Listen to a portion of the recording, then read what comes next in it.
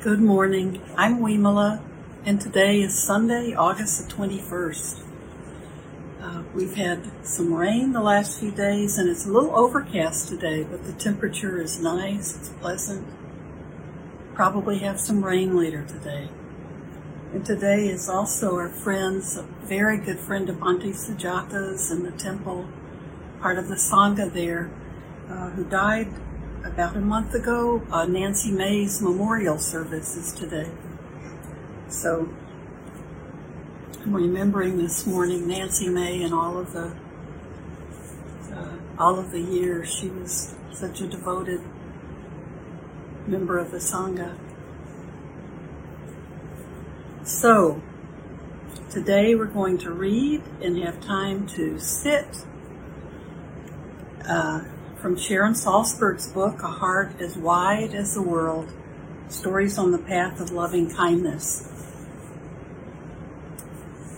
So there are really two really good. One is very short and one is longer. I'd really love to read these, so I'm going to start with this.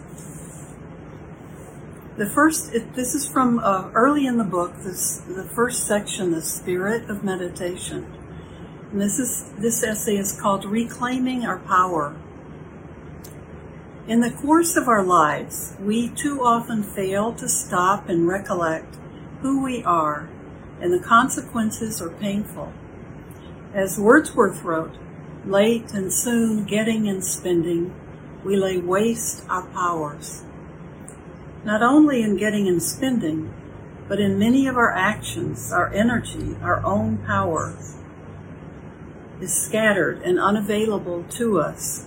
A thought arises in the mind and we end up subsumed in a cascade of associative thinking. When we emerge, we may wonder how in the world we ended up thinking longingly about Paris, when the last thing we remember is think longingly about lunch. At times, nearly every feeling we have has the possibility of overwhelming us. We might feel delighted in 1 minute and stricken in the next.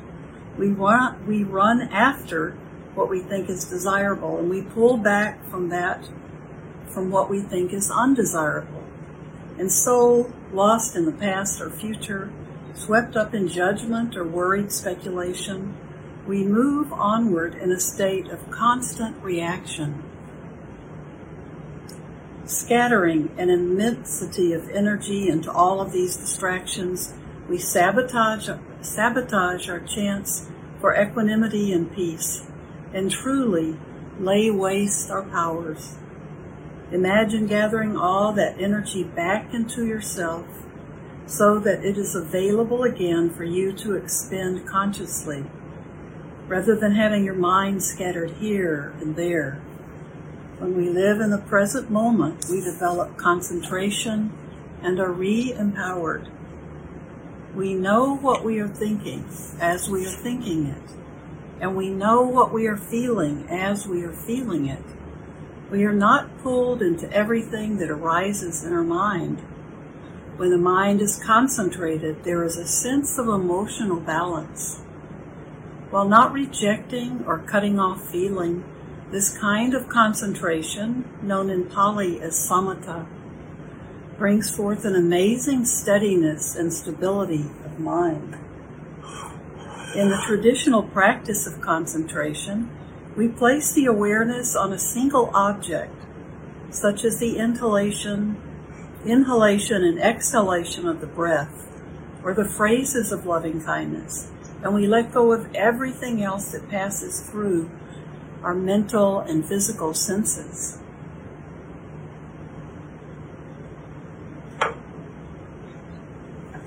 There's almost a sense of cherishing the concentration object. Sometimes it is as if we are protecting it, but we never need to clutch it tightly or grimly. We simply practice with a quality of devotion. Devoted to the chosen object, sorry, allergies again. Devoted to the chosen subject of our concentration, we stay connected to it gently letting go of whatever distracts us from it. Michelangelo was once asked how he could carve an elephant. He replied, "I would take a large piece of stone and take away everything that was not the elephant." Developing the force of concentration is simply seeing what is not the elephant and letting it go. The art of concentration is a continual letting go. We let go of that which is inessential or distracting. We let go of a thought or a feeling, not because we are afraid of it or because we can't bear to acknowledge it as a part of our experience, but because it is unnecessary. When we are practicing concentration and a thought arises in the mind, a memory, a plan, a comparison, an inviting fantasy, we let go of it. If anger arises, or self-judgment, or eager anticipation, we simply let it go, calmly returning to the object of concentration. This is what is meant by renunciation. Gandhi described his life's mission in just 3 words: renounce and enjoy. Gandhi's renunciation was a great refinement of the mind, not a terrible or bitter austerity. In the same way, throughout the practice of concentration, when we let go of distraction, our feeling tone need not be one of angry rejection. Rather, it can be an expression of our deepest motivation for freedom. We let go with the same graciousness that we might apply in offering a gift to someone. We let go as an act of generosity. Strengthening concentration, we renounce and enjoy. We renounce that which is inessential, and relaxing into stillness, we become fully focused on the present moment. The more we are caught in reactive movements of clinging and condemning, careening towards some thoughts and feelings and away from others, the more we suffer. Distracted from fully experiencing our lives, we lay waste our powers. The practice of concentration is a potent method of freeing ourselves from the entanglements and limitations of this kind of instability. And so with heartfelt devotion to our deepest intention, we find ourselves letting go over and over again. I just love this as a definition of renunciation. It's just letting go. It's just letting go of what isn't important. The things we don't need anymore. The feelings we don't need. The thoughts we don't need. The judgment we don't need. And letting it go is an act of generosity. So it's really wonderful. I can read a little bit more. Let me try to see if we can do this story. Happy to concentrate. This is the one that just follows in the book. When I first started practicing meditation, I assumed that it took a great deal of laborious, grim effort to tame the mind and develop concentration. In my first meditation retreat, I became so frustrated with the persistent wanderings of my attention that in a frenzy, I declared to myself that the next time my attention wandered, I would start to bang my head against the wall. Fortunately, the lunch bell rang just then. Standing in the lunch line, I overheard a conversation between two students I did not know. One of them was asking the other how his morning had gone. The other man replied with apparent great lightness of spirit, "I couldn't really concentrate strongly, but this afternoon may well be better." I turned around in great shock and regarded him with disbelief. Why isn't he as upset as I am? I wondered. Doesn't he take this stuff seriously at all? This was my first meeting with Joseph Goldstein. 5.5 years later, along with Jack Kornfield and many committed friends, we would be the founders of the Insight Meditation Society. By that time, I had come to understand what lay behind Joseph's light-hearted statements. As my practice evolved, I learned that the conditions required for concentration to develop were far from the kind of tormented struggle I had engaged in. In Buddhist psychology, every wholesome quality of mind has what is called a proximate cause. This is the condition or the basis that most easily and readily gives rise to a particular quality. For example, the proximate cause of metta, or loving kindness, is seeing the goodness in someone. So metta most easily arises when we can see the good in someone. I had expected the proximate cause of concentration to be something like intense zeal or valiant struggle. Instead, much to my surprise, according to the Buddhist teachings, the proximate cause of concentration is happiness.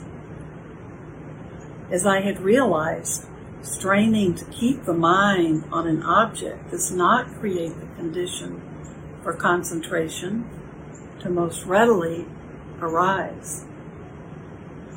However, when the mind is at ease, serene, and happy, we can more easily and naturally concentrate. Happiness in this sense does not mean the fleeting experience of pleasure, which inherently contains a great anxiety. I'm sorry, I missed a word, so let me read the sentence again. Happiness in this sense does not mean the fleeting experience of pleasure, which inherently contains a quiet anxiety based on knowing that the moment will pass, that it's impermanent. The kind of happiness that is the proximate cause of concentration is a state of tranquility in which our hearts are calm, open, and confident. This is the fertile ground for the growth of concentration. But how do we arrive at this state of happiness? To some degree, we arrive there by having a correct perspective, the perspective Joseph was evincing in that lunch line so many years ago. There are always what we perceive as ups and downs in practice. Meditation is a cyclical process that defies analysis, but demands acceptance. As my practice developed, I found that the ability to accept and allow for changing experience was connected to my degree of self-respect. When my sense of self-respect was strong, I could go through difficult periods without being so disheartened. Difficulties did not reflect a lack of self-worth to me, and I could go through difficult periods without trying to get a death grip on them, for fear they would change and leave me feeling badly about myself. For me, self-respect definitely seemed a key component in maintaining the happiness that in turn helped give rise to concentration. And it became clear that my level of self-respect was rooted in how I behaved during the rest of my life when I was not sitting on the meditation cushion. I found this truth not only in my practice, but in the classical Buddhist teachings as well. These teachings are often presented in a casual sequence, which shows how one state of mind helps create the conditions for the arising of the next. In the Visuddhimagga, the path of purification, a famous commentarial work of the Theravada tradition, happiness takes its place in a logical unfolding that leads from morality to ultimate liberation. The text opens by telling us that morality is considered the foundation for the development of restraint. In Buddhism, morality does not mean a forced or puritanical abiding by rules. Morality means living with intentions that reflect our love and compassion for ourselves as well as others. As the philosopher George Santana said, morality is the desire to lessen suffering in the world. When we live in harmony with the innate truth of our interdependence, we want to refrain from doing harmful acts. This leads to the next mental condition of restraint. Restraint is the foundation for the development of the absence of remorse. When we restrain a momentary impulse to do a harmful act, we are able to see the impermanence and transparency of the desire that initially arose. Having avoided harmful action, we also avoid the guilt, fear of discovery, and the confusion and regret that come when we forget that what we do has consequences. The positive, I'll keep wanting to stop and I keep seeing more. I'm going to stop after this next sentence. The positive condition that results from restraint is called gladdening. Like we gladden our hearts. So gladdening is the foundation for the development of happiness. Now I'm going to stop here because I want us to have time to practice. This is so beautiful. I love this. So I'm going to hear the last two sentences. The positive condition that results from restraint is called gladdening. Absence of remorse is the foundation for the development of gladdening.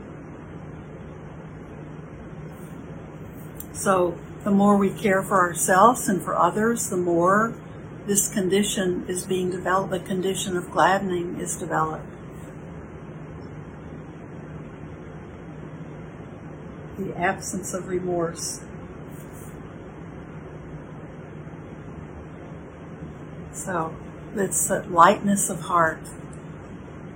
So that's a good place to stop. This is a longer essay, so I would like to start and read this next time we're together.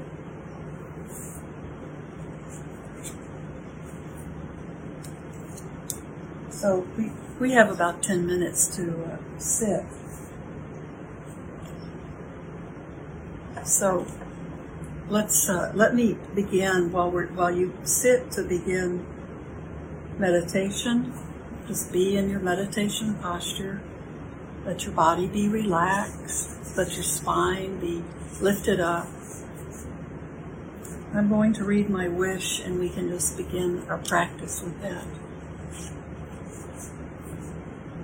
May I become at times, both now and forever, a protector for those who need protection, a guide for those who have lost their way, a ship for those with an ocean to cross, a sanctuary for those in danger, a lamp for those without light, a place of refuge for those who lack shelter, and a servant to all in need. By means of this meritorious deed, may I never join with the unwise, only the wise, until the time I attain awakening.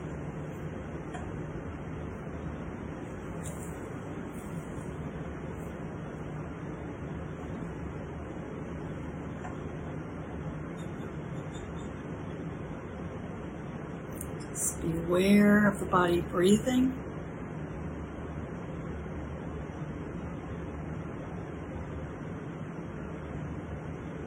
Be aware of your breath either around your nostrils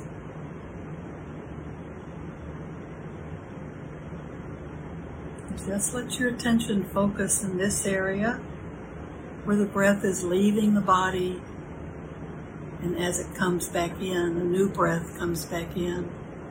Or you can be aware of the belly rising and falling. Let that be your anchor, just coming back to the breath over and over.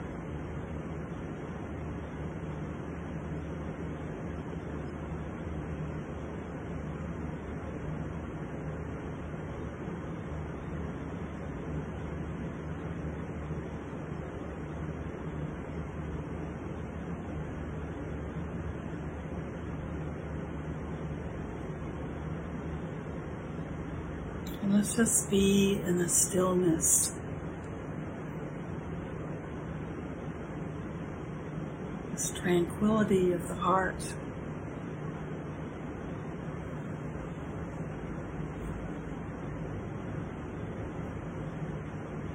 This is the condition we need for true happiness.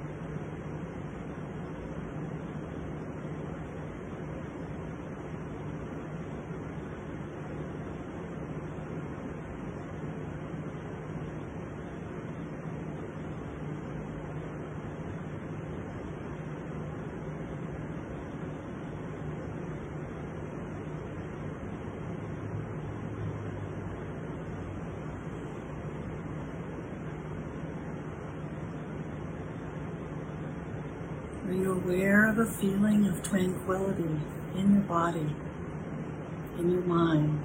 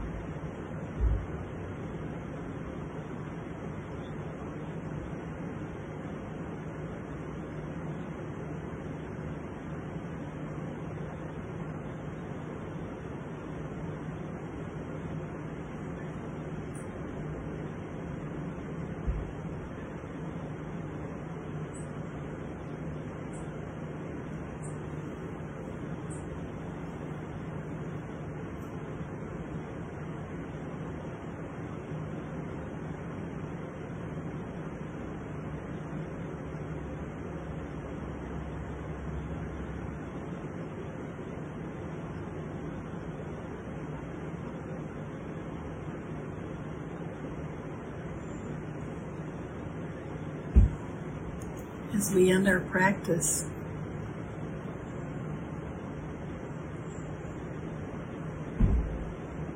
We can set our own intentions and send merit. May everything we do and think and say today be done not only for our own benefit and self-love, but also for the benefit and love of all other beings everywhere throughout the universe.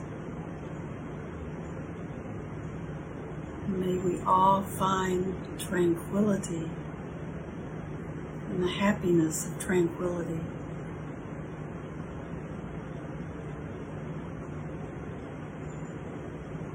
So thank you this morning, and have a beautiful day, beginning of the week.